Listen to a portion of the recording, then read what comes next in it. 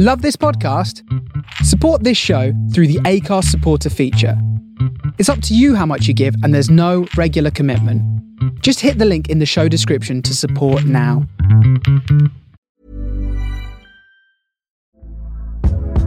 Hey there, it's Michelle Norris. I'm host of a podcast called Your Mama's Kitchen. When I travel, I'm usually looking for a way to find a taste of home when I'm not at home. And one of the things I love to do when I am at home is entertain. And Airbnb allows me to do that. When I was in California recently, I rented a house that had a great kitchen. And when we were sitting around the table, we were all thinking, we're in someone else's house. Someone could be in all of our homes as well. If you have a home, but you're not always at home, you have an Airbnb. Your home might be worth more than you think. Find out how much at airbnb.com/host. Hey, I'm Ryan Reynolds. At Mint Mobile, we like to do the opposite of what Big Wireless does. They charge you a lot, we charge you a little. So naturally, when they announced they'd be raising their prices due to inflation, we decided to deflate our prices due to not hating you. That's right. We're cutting the price of Mint Unlimited from $30 a month to just $15 a month. Give it a try at mintmobile.com/switch. $45 up front for 3 months plus taxes and fees. Promo rate for new customers for limited time. Unlimited more than 40 gigabytes per month. Slows full terms at mintmobile.com.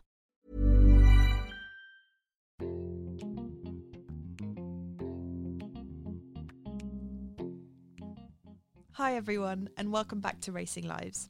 My name's Aurélie Donzelot, and in this podcast I use motorsport as an excuse to chat to some of the most inspiring women I know. Each week brings a different guest, and we discuss everything from career beginnings to what it's truly like to be involved in one of the fastest sports in the world. My guest today has worked her entire professional life in motorsport, climbing up the racing ladder from Formula BMW UK via the World Touring Car Championship and A1GP, with a touch of America's Cup for good measure, and ending up in Formula One, where she now heads up the communications function at Williams Racing and counts almost 10 years with the legendary team.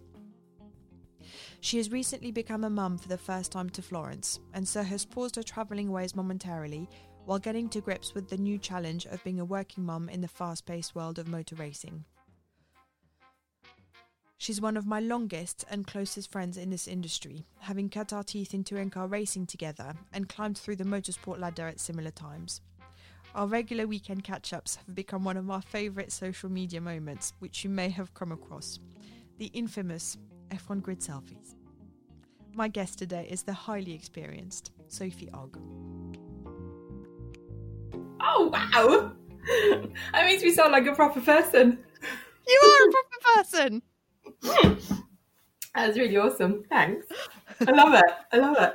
On with the show. Okay. Tell me, Sophie, when and where did your racing life begin?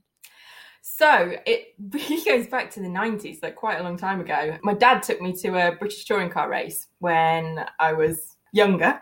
And the moment I stepped inside the paddock, I was just totally captivated. I think the smells, the sounds, just the sight, the whole atmosphere just got me completely hooked. I remember saying to him, like, in that moment, Dad, this is what I want to do. This is where I want to work. And I think he thought I was a bit crazy.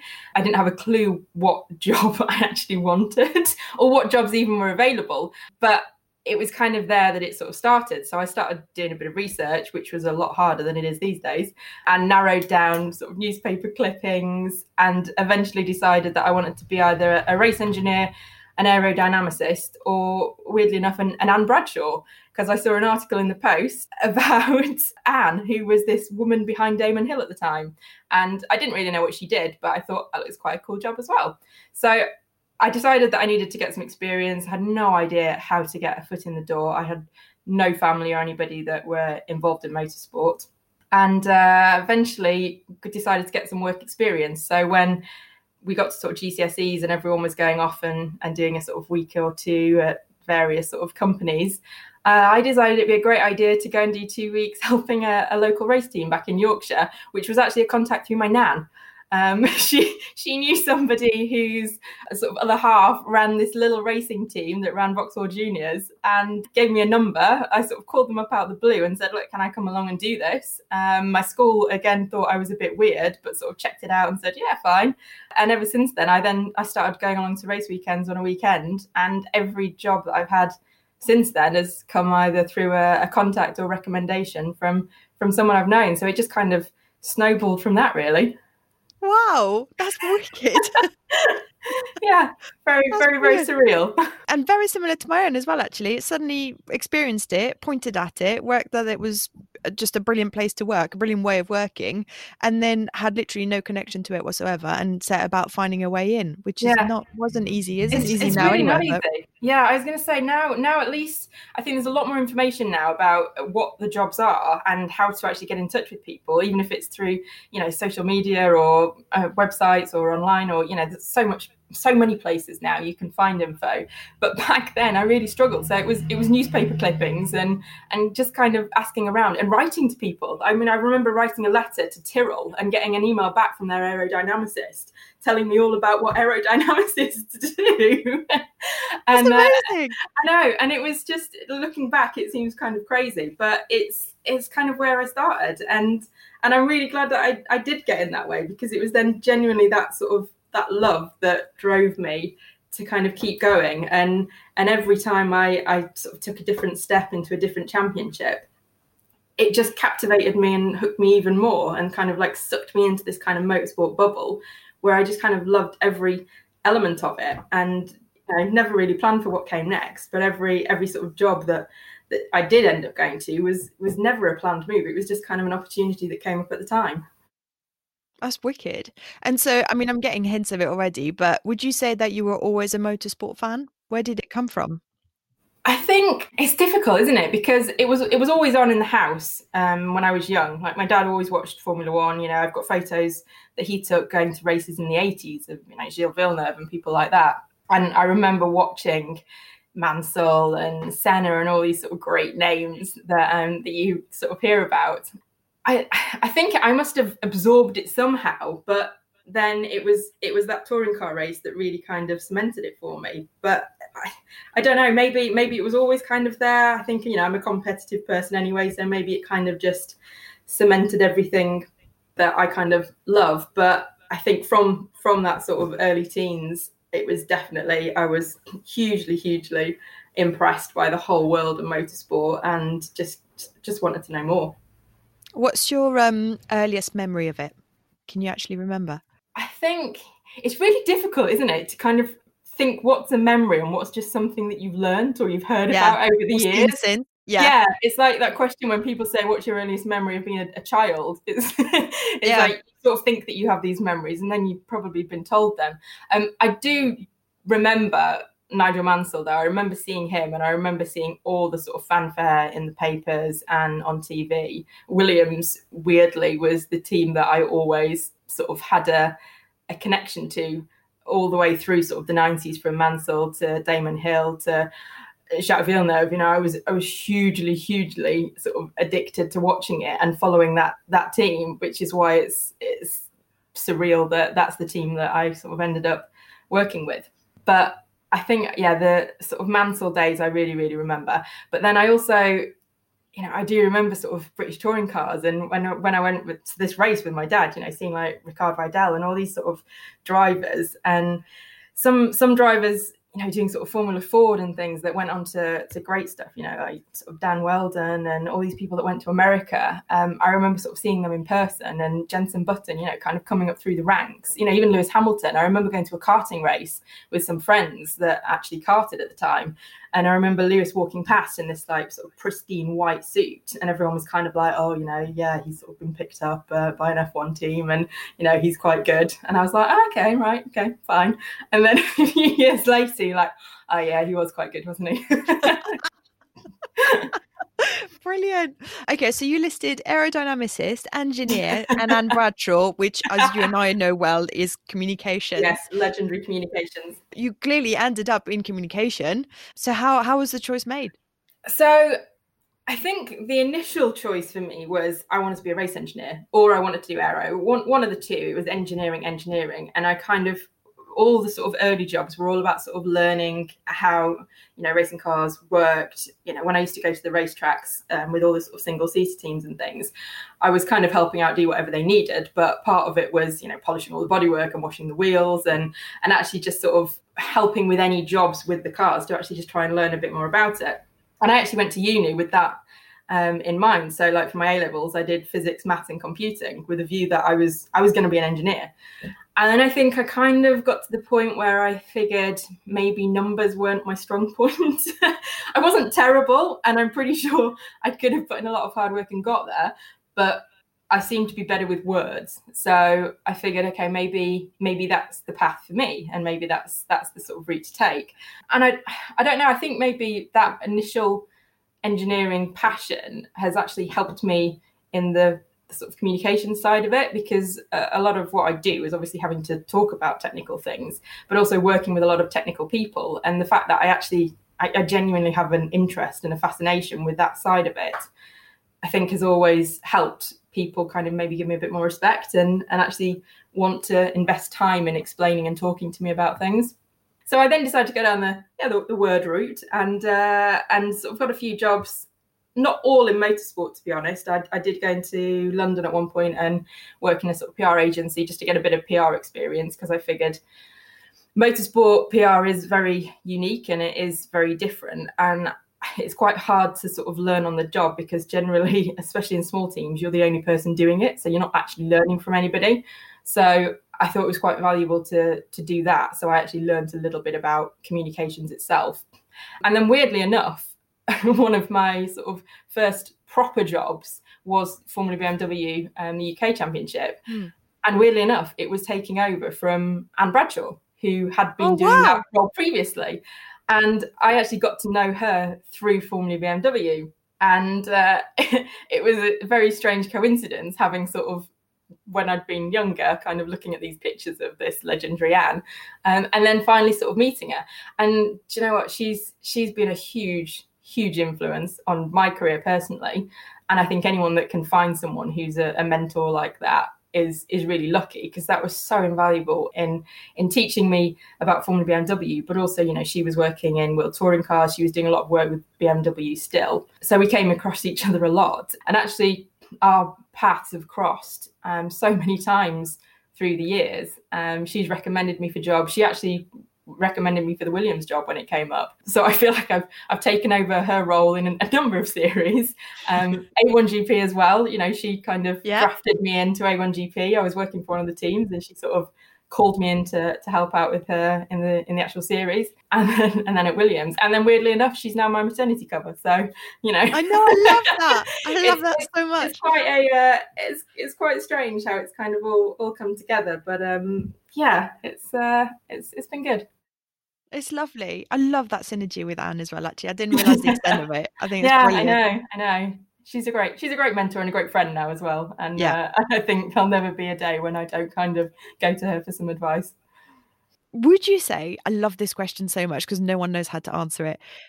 Would you say you chose motorsport or motorsport chose you? That is an interesting question. I think motorsport chose me.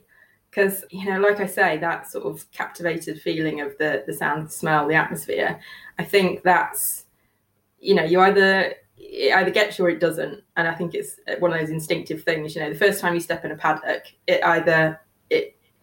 you know, you're just stepping in a paddock and it's just another day out, or something happens and things change. And I think for that reason, you know, I didn't go out and look for it. I think it was just one of those things that I came across and it just sucked me in. And it's a pretty powerful feeling, isn't it? A lot of people experience it just when they go to a race as a guest with no interest in becoming part of it. And it does suck you in. Yeah, it definitely does. And I think, even like you say, when you don't work in it, there's still something about it that you kind of step in that paddock and there's a real sense of community. And I know we always sort of talk about that whole family feeling, but it genuinely is. Even if you're not working in it day in, day out, you know, when you're in it for that weekend or for that day or for that hour even, you know, you are part of that family. And I think it is quite a unique feeling. I love that. I love describing it as a family. We literally embrace you and don't let you go. Yeah. There might be some people listening to this which don't actually work in the industry, although I expect most of the listeners will be our mates. What would you say is the biggest misconception about your job? I mean, the obvious thing is the glamour. obviously people think that clearly we just stand around taking grid selfies and drinking champagne. And I think that, social media, we're probably all guilty of it, because social media, you put on that one photo from an entire weekend that makes it look like you were just chilling out in the sun. And the sort of other 23 and a half hours in the day, you don't really document, because you were just working in an office or running around trying to keep up with things. But I think there is obviously sort of positive sides to it, but I think it's that balance of hard work. I don't think people necessarily outside the industry realise quite how much blood, sweat and tears genuinely goes into it. And not even from a Formula One side, from everything that I did before I got to Formula One. I think people think that now you can kind of just step into F1 and it's easy, and that everyone should be able to just be sort of gifted this sort of job that you can just travel around and have fun. And I think actually it's easy for people to forget that, we do genuinely work hard and we do have serious jobs to do. And we've all, we all have put in a lot of graft to get where we have got, and you shouldn't underestimate that. And I think the other one that I would say people maybe have a misconception over is just the relationship with the media.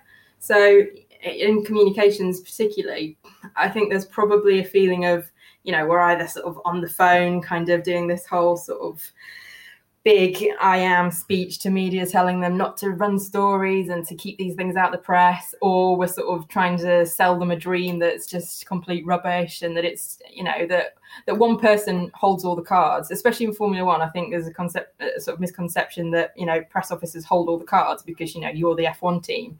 Whereas it's totally not like that. It's such a balancing act, and those relationships with the media, it's not just about demanding things and feeling like you're the one that's in control all the time. And I think if you take that attitude that, you're, the ball's sort of in your court and you're holding all the cards, that you're going to get unstuck, because you actually need the media to be there in good times and bad, more so in bad times, to be honest. And I think how you treat them and how you build those relationships, it's give and take the whole time. You are trying to give them a bit of information and they're trying to get a bit of information, and you kind of have to find a middle ground that works for both of you. So it's a lot trickier than probably people might imagine, but it's also really rewarding. And we, as we've got a lot of friends in the media, and that's how you do your job better, to be honest, isn't it? By having those relationships. You might not be best mates with everyone, but you have to work with everybody and you have to get on with them to a certain level, and you need each other. You need each other as much, they need you as much as you need them. Definitely. It's a collaboration. Yeah. You touched on it slightly because you referenced it as one of your character elements, which is competition. Obviously, motorsport is highly competitive. You own up to being highly competitive yourself, but we work in communication, we're not racing. And yet I feel like we still end up being competitive in many different ways. So I wanted to ask you how you experience it in your job. That's a good question. Yeah, I mean, we are, aren't we? We're all competitive, and it's whether it's just kind of wanting our drivers to do well on the track, or wanting to be the best comms team in the paddock, or wanting to have, have your team as the voice of something that happened. Every time that something happens in the paddock or there's a news story, it's kind of like looking around to see which team's actually going to get involved and going to get some coverage out of it. You'd think it was maybe a bit dog eat dog from the outside, but then we all get on so well. All the other F1 teams, we all talk, all the heads of comms, we talk a lot more than people would realise. And I think actually out of all the roles across the teams, maybe aside from the team principals, I'd say maybe the heads of comms are kind of one of the groups that maybe do communicate the most, which is probably good given that we work in communications. But, the team managers do get together and they talk. But I genuinely think the comms people do kind of work quite closely together and do become a little family in themselves. And when things are happening, we do try and keep each other in the loop. And, it's not very often that we get caught out by what one team's doing, or that we sort of purposefully step on each other's toes. But there is obviously an element of competition. There always is, and there's an element of competition because obviously some teams are sort of more desirable to the media than others. So you're constantly sort of competing in that aspect. And if you're not competing on track, then you're competing off track to be the team that can offer something that another team can't. I think it's all a big competition, but I think it's a friendly competition. I don't think there's any harm in it. I think it's just fun, and I think it's what we all love, But there's also that competition, when you're going through an airport and you want to be first through security because you want to get a seat, waiting to get on the plane. I mean, it's crazy, but if you can get through security quicker than even a colleague that you're traveling with, then you feel like you've got to win. There's even that thing when we're on charter flights and we know no one wants the middle seat. Yeah, exactly. That feeling of trying to get checked in first, and if your seat can't be changed, then you feel like you've lost. But if you've got an aisle or a window, you kind of turn around smugly like you've won a ticket. And it's crazy, but it's kind of just the world that we live in, and I think it's what kind of keeps it all exciting, that there is this sort of fun element to literally everything that we do, even things that might be mundane to most people. Literally cannot help ourselves. Talking about success, a thing I love about the sort of times we live in generally is that there's a lot of emphasis on defining success for yourself. So I wanted to ask you, how do you define success for yourself, for your job? I think there's, from my particular sort of experience, I find that I judge success on things that I keep out of the press as much as the stuff that I get in the press. So a lot of the wins that I'll feel I have, no one will ever hear about or know about, because you're not going to go and say, oh, guess what I just kept out of the newspaper, because that would really be a bit stupid. But a lot of the time it is, and even if it is negative news, or things are tough, which, to be fair, the last few years at Williams, we've had some really, really tough times. But I found it really, really rewarding, because I feel like it's a different challenge, and getting, working with the media in those times and getting them to sort of frame a story and understand what people are going through and what's actually happening, to a point that you can try and get it across in a really sort of human way, so that people can kind of understand those struggles. I think that's actually, in my eyes, is quite a success, and is quite a challenge. But then obviously there's sort of more obvious things, like dealing with a crisis. 2012, for example, when we won a race which was out of the blue. So actually dealing with that in the first instance, because I remember running down to the podium and passing someone from Red Bull going, can you tell me where I go? Because I'd never even done a recce to where the press conference rooms are and things like that, because we'd never needed it. We were nowhere near.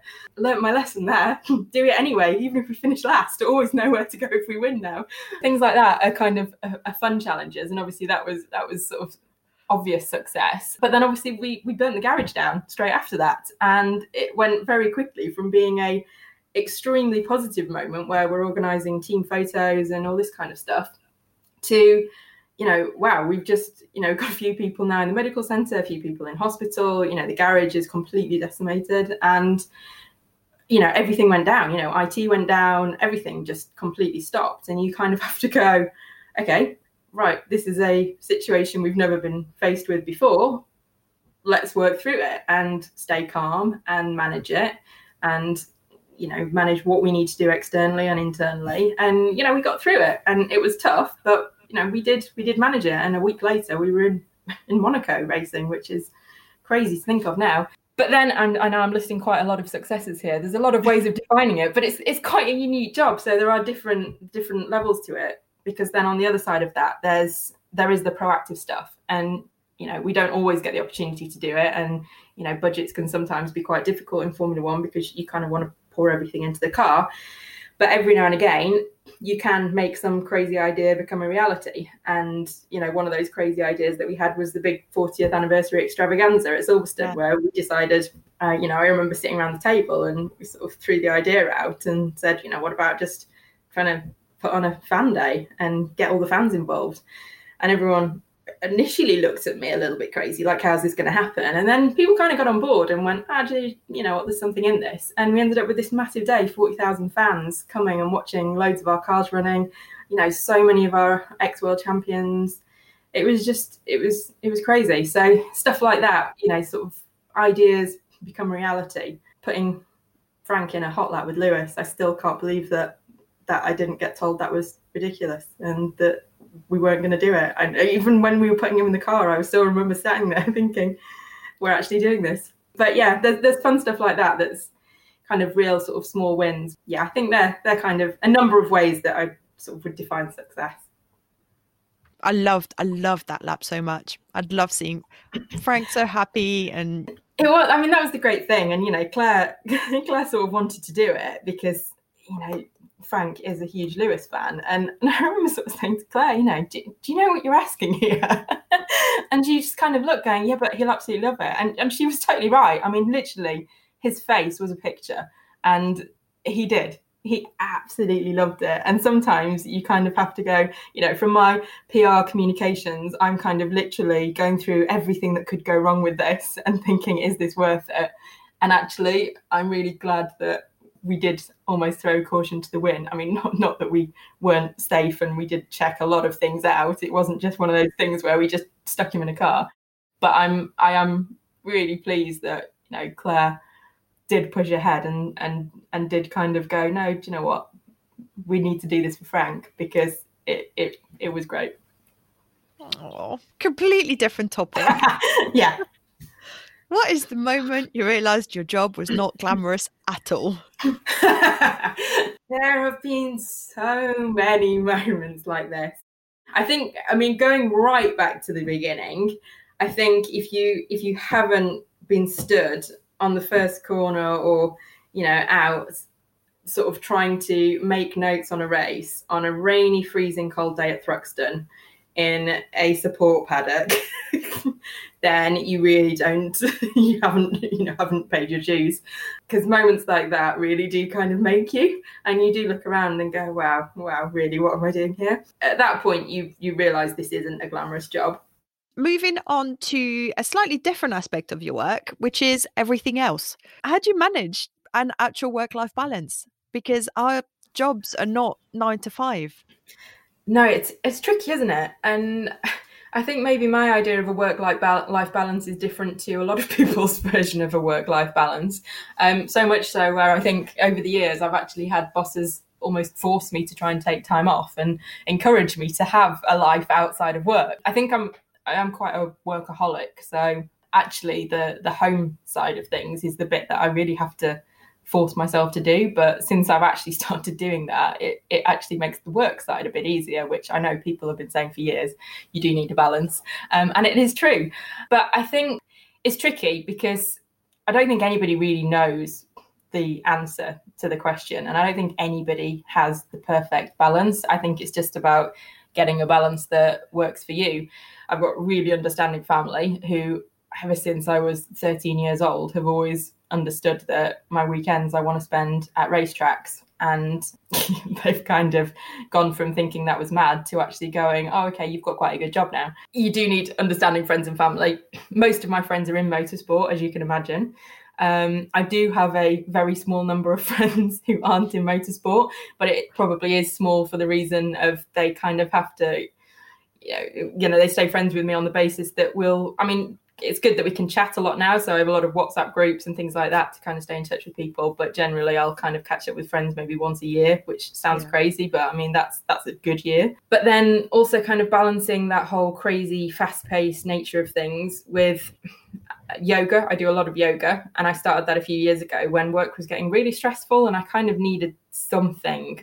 And I didn't know what. I've never been a big exerciser. Loads of people kind of run and kind of take their minds somewhere else doing things like that. That's really never been for me. Like if you see me running, something's seriously gone wrong.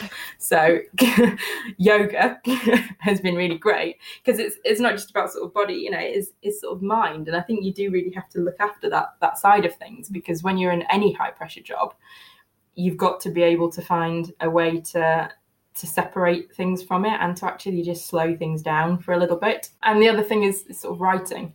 I've always found writing has been a good way of kind of keeping that sort of home work balance thing as well, because I do a lot of writing in my personal time, but it's always been kind of my sort of therapy in a way. It's kind of how I process things. You know, I've kept a diary since I was like 10 years old. I mean, no one should ever read these because I mean, they go from talking about, my favourite fizzy drink to lots of things that probably people should never hear about as I go through the years, and lots of then moaning and sort of ranting about things.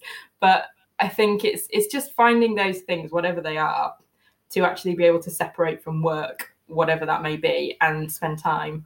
But, obviously this, the last sort of few months, I've now got a daughter. So this is now a completely different dimension to my family and home life. It's always been very much, I've very much been able to just put myself first and manage things accordingly. So that's going to be a new chapter when I kind of go back to work this time in how I manage the work-life balance now. It's going to be a big change, and I'm kind of quite excited to see how I tackle that, because at the moment I have an idea of how that will go. I'm definitely looking forward to getting back to work. I knew that I would miss work, and I knew that I would miss racing. And as much as people told me I wouldn't, and I wouldn't care, and I would have other things to focus on, yes, I do have other things to focus on. And yes, I am very busy. And yes, Florence is amazing. But I still love motorsport, and I still love my job. So I'm looking forward to working out how to combine that. Here's a cool fact. A crocodile can't stick out its tongue. Another cool fact, you can get short-term health insurance for a month or just under a year in some states. United Healthcare short-term insurance plans are designed for people who are between jobs, coming off their parents' plan, or turning a side hustle into a full-time gig. Underwritten by Golden Rule Insurance Company, they offer flexible, budget-friendly coverage with access to a nationwide network of doctors and hospitals. Get more cool facts about United Healthcare short-term plans at uh1.com. Hiring for your small business? If you're not looking for professionals on LinkedIn, you're looking in the wrong place. That's like looking for your car keys in a fish tank. LinkedIn helps you hire professionals you can't find anywhere else, even those who aren't actively searching for a new job but might be open to the perfect role. In a given month, over 70% of LinkedIn users don't even visit other leading job sites. So start looking in the right place. With LinkedIn, you can hire professionals like a professional. Post your free job on linkedin.com/people today. Hey, I'm Ryan Reynolds. Recently, I asked Mint Mobile's legal team if big wireless companies are allowed to raise prices due to inflation. They said yes. And then when I asked if raising prices technically violates those onerous 2-year contracts, they said, "What the f*** are you talking about, you insane Hollywood ass?" So to recap, we're cutting the price of Mint Unlimited from $30 a month to just $15 a month. Give it a try at mintmobile.com/switch. $45 up front for 3 months plus taxes and fees. Promo rate for new customers for limited time. Unlimited more than 40 gigabytes per month. Slows full terms at mintmobile.com. Since 2013, Bombas has donated over 100 million socks, underwear, and T-shirts to those facing homelessness. If we counted those on air, this ad would last over 1,157 days. But if we counted the time it takes to make a donation possible, it would take just a few clicks. Because every time you make a purchase, Bombas donates an item to someone who needs it. Go to bombas.com/ACAST and use code ACAST for 20% off your first purchase. That's bombas.com/ACAST, code ACAST. You touched on it, but I wanted to ask you specifically, how do you cope with stress in your job? Because I'm not saying anybody's stress is bigger than anyone else's. I just caught myself in what I was about to say. But I do think that the stress that we deal with in our jobs can be huge things. One of the realities that we have to have every time we go racing is we may deal with somebody being injured, sometimes fatally. So not to put the focus on that, but I do think that we cope with stress. We have to know how to cope with stress. And I just wanted to check how you do that. Yeah, I think it's a really important issue. And yeah, not to obviously sort of to dwell on it. But, like you say, I have actually lost a lot of friends over the years, too many, really. And it kind of reminds you that motor racing is dangerous, and we have all these crisis plans in place, and you hope you're never going to need them. But these things do happen. And even down from the junior formula, I was really, really close to Henry Surtees. I was really good friends with, Dan Weldon. There's lots of people over the years that I've come across, or people that I know who are close to people who have lost people. And obviously, you were in the paddock with us a couple of times, unfortunately, over the last few years, where we've lost drivers, whether it be Formula 2 or Formula 1.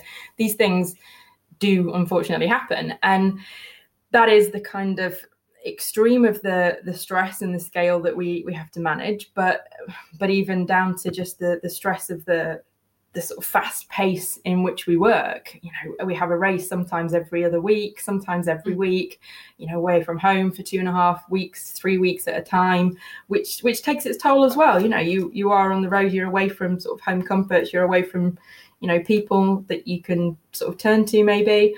And, you know, you need people, you need a support network, you need a way of processing things, you need to be able to keep a kind of professional head on things to understand, and you need to have your own coping mechanisms. So, you know, for me personally, I like to talk about things, whether it's talk with someone directly involved, talk to somebody who's within that sort of wider paddock group, or maybe sometimes talk to someone who's back home and completely removed from it. You know, I feel like to deal with stress, I sort of have to process things, and then once I've processed them, I can kind of move on. And you kind of have to find your way of dealing with it, because you can't just keep it all sort of pent up inside, because you won't be able to function. It'll get to a point where, you know, I have in the past got to a point where I couldn't function because I was so stressed. I'd let everything get on top of me. You know, I was so worried about doing a good job at work and not letting things get on top of me that I actually ended up letting things get on top of me more than ever. And that was when I had to sort of start taking a step back and actually thinking, right, what's important here? You know, what do I need to do? And what things do I need to process? What do I need to deal with? What do I need to let go of? And how do I do that? And yoga for me was a good outlet. Like I said, writing was a good outlet, but, you know, yoga was a really good one for just sort of processing things in your mind. And then you just have to move on with things. And that's kind of how I kind of keep going. And I think that, you know, people just need to talk. I think don't bottle things up. Don't, you know, if something's bother you, even if you don't think that it should be something that's bothering you, like, talk to somebody, because somebody will understand. And even if you don't need an answer, even if you just need to say it can then sometimes help, and you can then sort of move on from it. But I think, yeah, just don't bottle stuff up, because in our jobs in particular, it can get all consuming. Definitely. And the nice thing about yoga as well, which I know is that it took you away from work. It took you into another bubble, even if it was for half an hour. And I think that was probably a massive, massive bit. Yeah, we do have to force ourselves to put our phones down, don't we? I mean, I think the world is guilty of it, but I think in particular, we are really bad for it. And actually having to do something where you can't be on your phone is helpful. The moment you described, the moment where you said, actually, do you know what, I had to put things down and I turned to yoga, and that's where it started. Would you say that was your lowest point? Yeah, definitely. I had probably about a month of it being a really kind of low point. It's probably about 5-6 years ago now.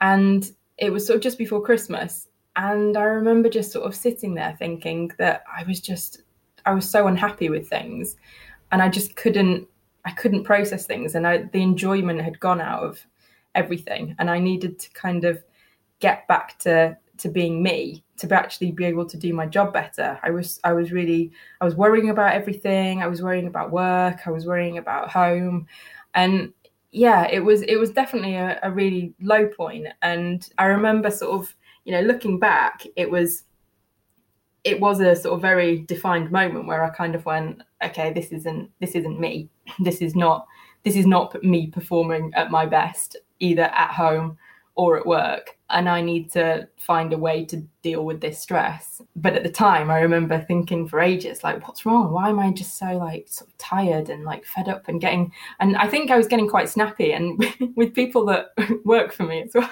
sort of my team, who, you know, I really love, like all the people that I've kind of been in my comms team. But I think the guys at the time would probably admit that I was probably quite a difficult boss at that point, because I was just so on edge at all time that the slightest thing I would just tip, and that's not a good way to manage. And I remember sort of being pulled aside by someone saying, you know, how do you think you're managing your team?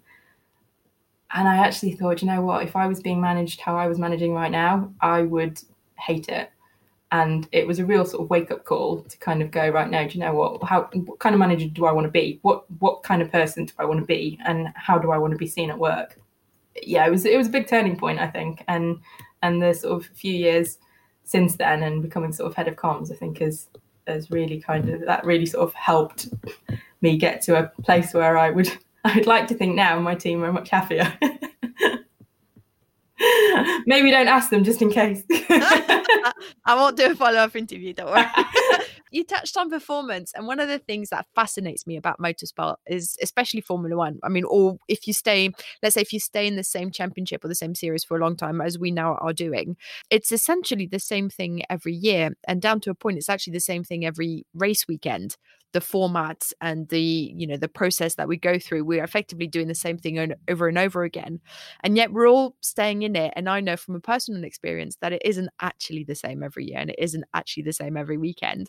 From your point of view, how do you experience it and find ways to keep learning and growing when actually you are in a similar environment week on week, year on year? Yeah, I think you kind of sort of hit the nail on the head by saying, it's actually not the same, is it? I remember someone saying to me years and years ago when I sort of started working in motorsport that if I was that interested in watching cars go around in circles, why don't I just go and sit on a roundabout? Ouch. And I sort of get their point, but I was like, it's really not the same. But like you say, yeah, there is a sort of a nice sense of familiarity, I'd say, with race weekends and race formats and even going to sort of the same places year on year. But it is not the same. It's, no day is the same, no hour is the same. Even going back to, I've been to some tracks millions of times, but the memories I have of them from 2010 are totally different to the memories I have of being there in 2015 versus 2019. I think that's what keeps us all involved, because you do have this reset button every year. You have new drivers, you might have new technical people, you might have new engineers, you might have new people in the marketing department. There's so many things that can change, owners with the sport, the way the formats actually do work on race weekends.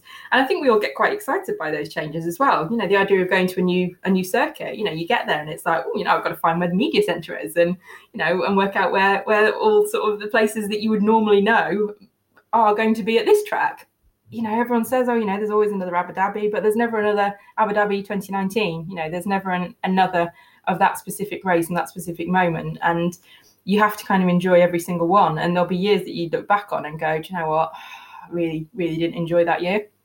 And those years I look back on now and go, wow, yeah, I would love to go back to that year because everything about it was just fun and exciting. But then you never know what next year will bring. And that is the joy of it, I think, is that you do never know what will come next in any aspect of the sport or the race weekend or the drivers or what someone's going to say next even. And so it's never the same. And I think that's what keeps us all going, really. Would you say that's what you love the most about motorsport, or is it something else? Motorsport is just a crazy world of unpredictability.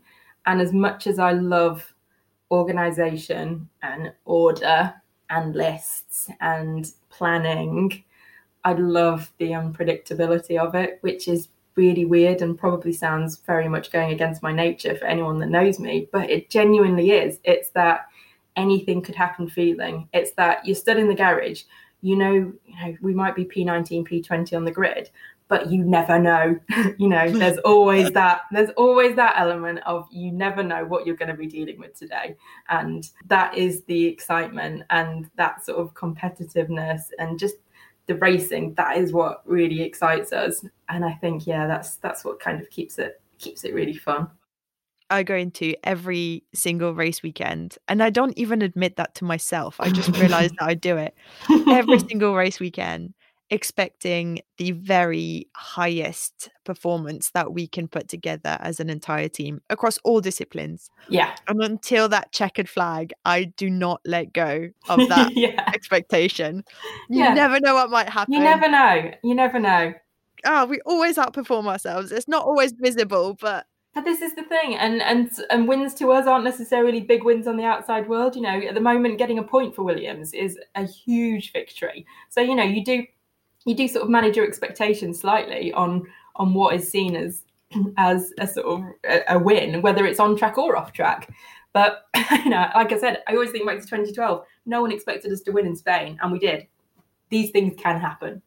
What would you say is your least favourite thing about motorsport then? I think my least favourite thing about motorsport, it's very difficult because I think even the things that I don't enjoy about it, I kind of do enjoy because in a weird way, like I say, difficult times, long days at the circuit, we moan about them at the time, but actually looking back on them, there's a lot of camaraderie and sort of making each other cups of coffee to kind of keep going.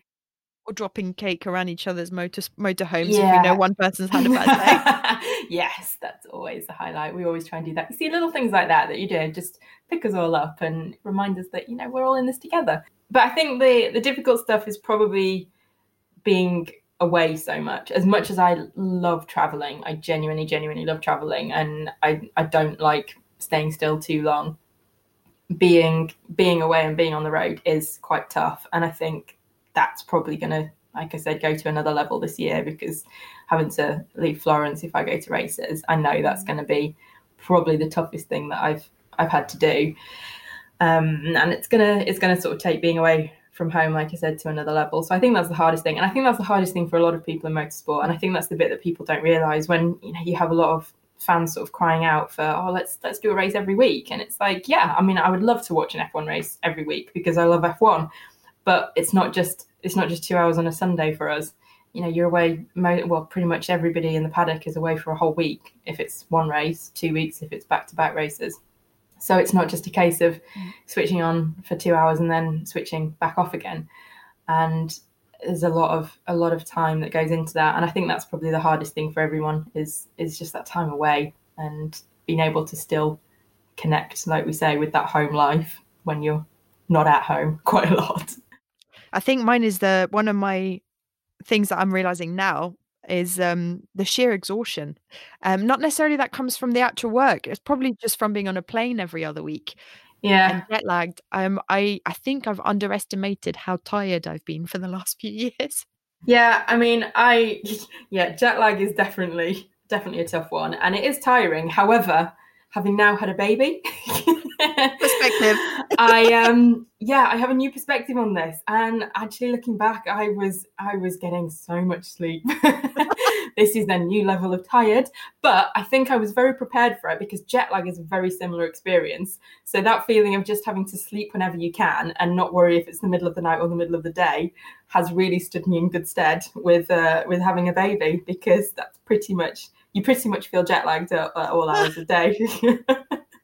So I'm actually looking forward to a race to actually maybe get a night's sleep again. I've forgotten what they're like. They're great. I highly recommend them. I really do. Yeah, thanks.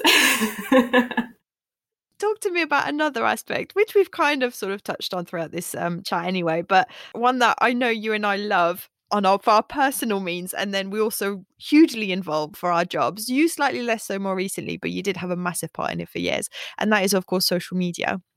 Talk to me about how you approach it and what you feel about it. Yeah, social media, it's got its plus side and it's got its negative sides, hasn't it? I think from a sort of professional perspective, it's a huge asset, and it's taken off so much since I first joined even Williams. I remember when I first joined Williams, our Twitter following was like 10,000, if that, maybe 9,000 or something, and we did like maybe one tweet a week. And I remember kind of looking at it and saying, look, do you mind if I kind of take this on? Because I think we should be doing more if you don't mind. And luckily they said, yeah, sure, go for it. And obviously now social media is, like you say, it's an entire job. I now have an awesome person managing our social media. And, sort of Adam just kind of gets stuck into everything, and I'd be completely lost without him because, I couldn't do my job on a weekend and do social media now because there's just too much. And you've got so many outlets, which is great for getting content out. And it's also great for talking to sort of the fans because they have this direct contact with the team that they've never had in the past. Like I said, when I sort of started, I'm writing letters to a team, hoping that they read them. Now, you can be in the middle of a race even, and you can sort of send a direct message to a team, which might not always be helpful because, you might just be saying you don't agree with the strategy, but, you have that access, which I think is a really, really great thing. I think you just have to balance it with the negative comments that you get. You're always going to get negative comments. Everybody on social media, whether it's personal, professional, celebrities, teams, like you're always going to get the negativity. And I think you just have to be able to take it with a pinch of salt. You know, it does give people access to say positive things, but it gives people direct access to you to say negative things. But on the whole, I think it's a really sort of great development in how we actually communicate now. I think from a personal point of view, like you say, you know, I love social media, and it plays to kind of one of my hobbies, so to speak, in that, you know, I love writing, I love photography. You know, I said, you know, I've always kept a diary, and kind of Instagram is now my new diary. You know, I you know, still write. I started writing a book when I went on maternity leave, because I sort of wanted to document my pregnancy and sort of write it all down. I'm pretty sure I'll never actually publish it as a book, because it would be so boring to read. But but you never know, never say never. But like snippets of it are kind of across on my sort of personal Instagram, and I have sort of one that sort of charts my sort of racing life, so to speak, which is where our great grid selfies always appear, and it's always a highlight of the weekend. But, you know, stuff like that is kind of fun, and I do kind of use it for that reason. You know, I use it just to, you know, I'm quite a nostalgic person, and I like documenting things in that way that you can then look back on. And I do regularly look back through my Instagram to like years gone by, and it's really kind of nice to remind yourself of things you've done and places you've been and events you've been part of. And I've recently started a sort of second Instagram channel, which I know we've sort of spoken about in the past, which is sort of Racing Mum Life, which is now more geared towards me sort of documenting just my life as mum, because I sort of started putting stuff on my normal Instagram and kind of felt a bit weird, because it was like two worlds colliding. And, you know, there are a lot of people that follow my Instagram, and I do have a lot of motorsport content on there, because that's literally been my life. And I'm pretty sure they're not all that interested in every little move that Florence makes.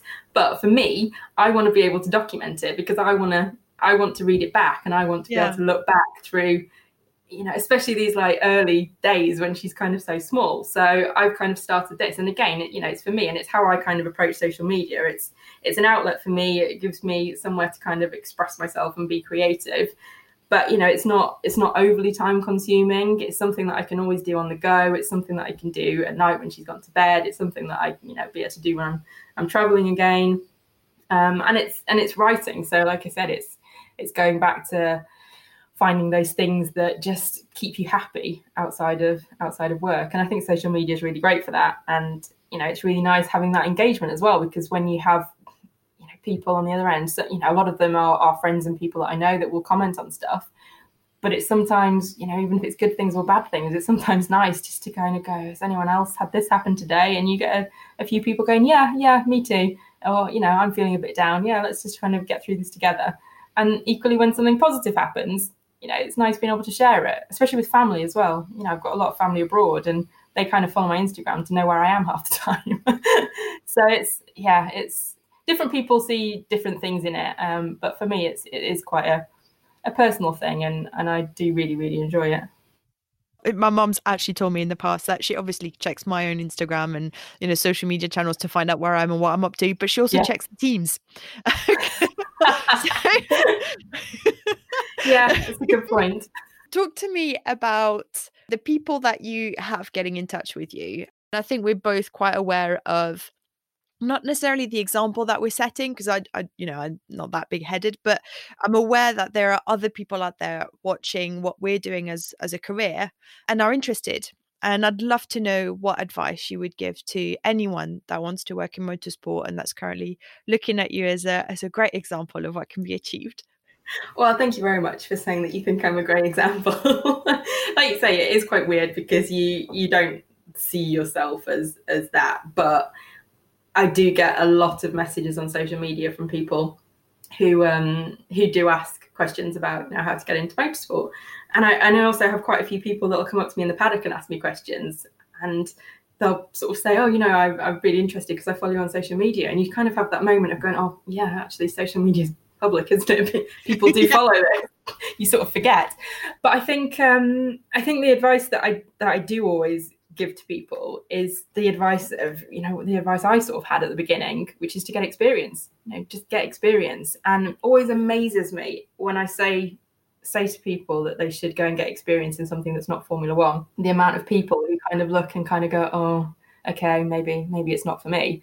And they're not, they kind of want to go in and do F1 because they think that sounds cool, but actually they're not that interested in the job itself. So the idea of getting experience or being in a different formula just doesn't appeal to them. And to be honest, I quite like that, because I think that actually really separates the people from, the people who really, really want and deserve the jobs from those who probably shouldn't do the jobs and are probably not the right people for it.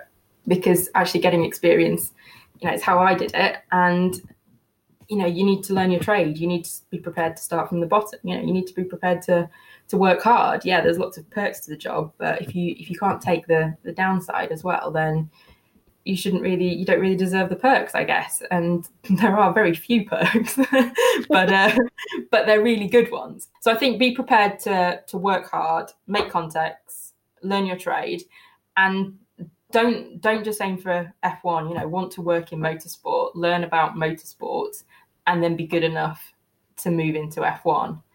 That's how I did it, and that's how I would advise anyone to do it. And when people come to me and apply for jobs, it's always what I look for. It's really important to me is that people have really shown some, desire to get experience. And what about the advice that you've been given as you go through your career? Have you got a piece of advice that still stands out, or that still sticks in your mind, or that you still use to this day, that's guiding you through what you're doing? That's a really tough one. I think the advice about working, make it about motorsport. I think that was the most important advice that I got given quite early on, was be in this for the motorsport, don't be in this for the Formula One, because I think you can very easily get distracted by the so-called glamour of F1. I mean, even we've talked about it in the past about the facilities and the motorhomes and the way that the whole F1 paddock operates. If I wasn't in F1, I would still love my job just as much. But I know full well that every other paddock apart from F1, pretty much, the way that the comms people work is very different. How their setup is, even down to where you can eat and things like that.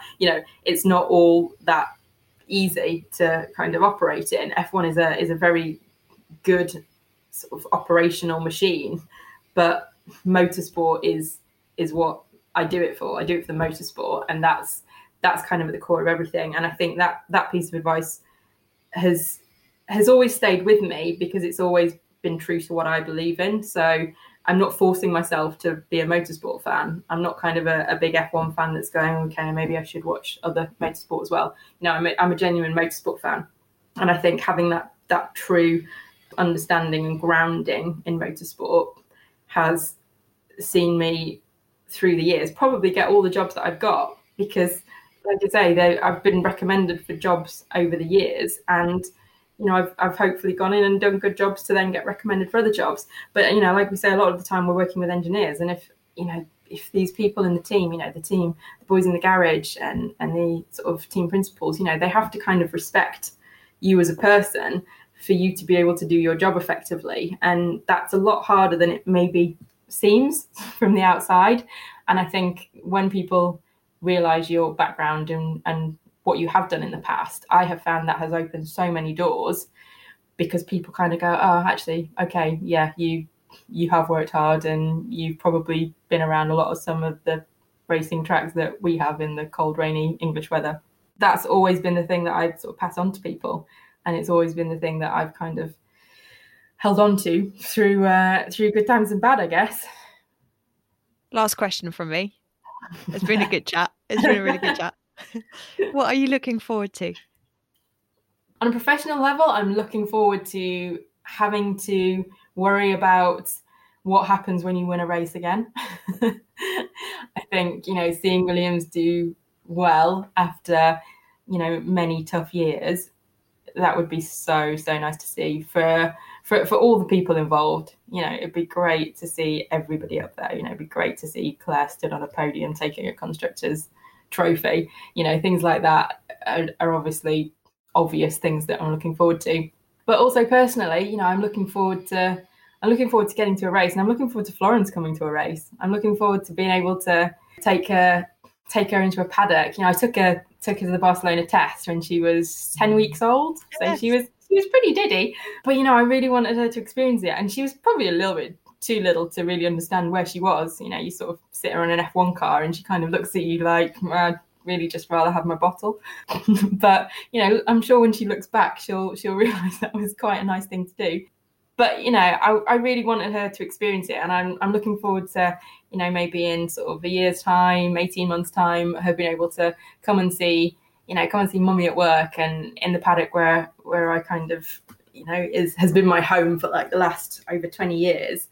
I don't know if she'll work in motorsport, to be honest. I don't really care if she does, but I just want her to have that opportunity to experience all those sights and sounds that I experienced when my dad took me to that first British touring car race. And if it sparks something in her, so be it.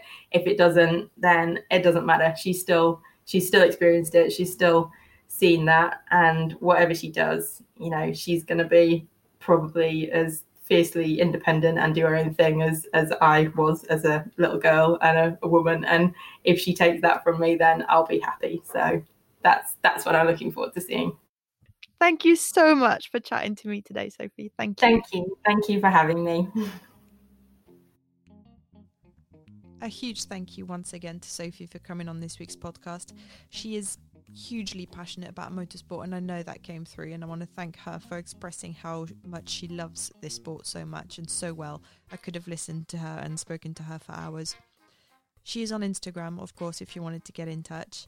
Her main account is Sophie_Og, and her new account, which she mentioned, is Racing Mum Life. As ever, if you enjoyed today's episode, please subscribe via your favourite podcast platform and leave us a review if that function is available on that platform. It helps people find us, but it also means so much, and I'll be reading all of them. You can also get in touch directly if you'd like via my Instagram account, which is Pandea, Pandea. Thank you very much for listening, and speak to you next week.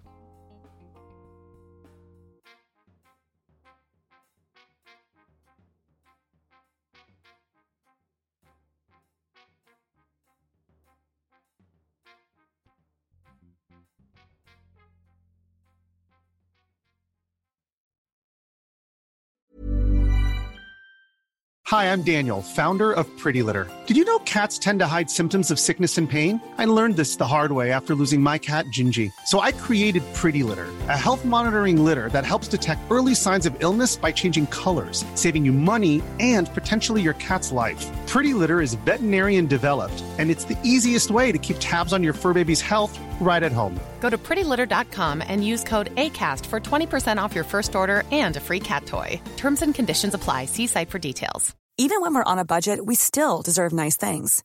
Quince is a place to scoop up stunning high-end goods for 50 to 80% less than similar brands.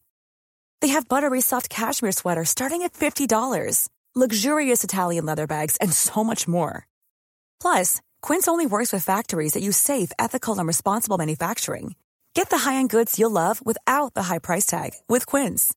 Go to quince.com/style for free shipping and 365-day returns. Mom deserves the best, and there's no better place to shop for Mother's Day than Whole Foods Market. They're your destination for unbeatable savings, from premium gifts to show-stopping flowers and irresistible desserts. Start by saving 33% with Prime on all body care and candles. Then get a 15-stem bunch of tulips for just $9.99 each with Prime. Round out Mom's menu with festive rosé, irresistible berry chantilly cake, and more special treats. Come celebrate Mother's Day at Whole Foods Market.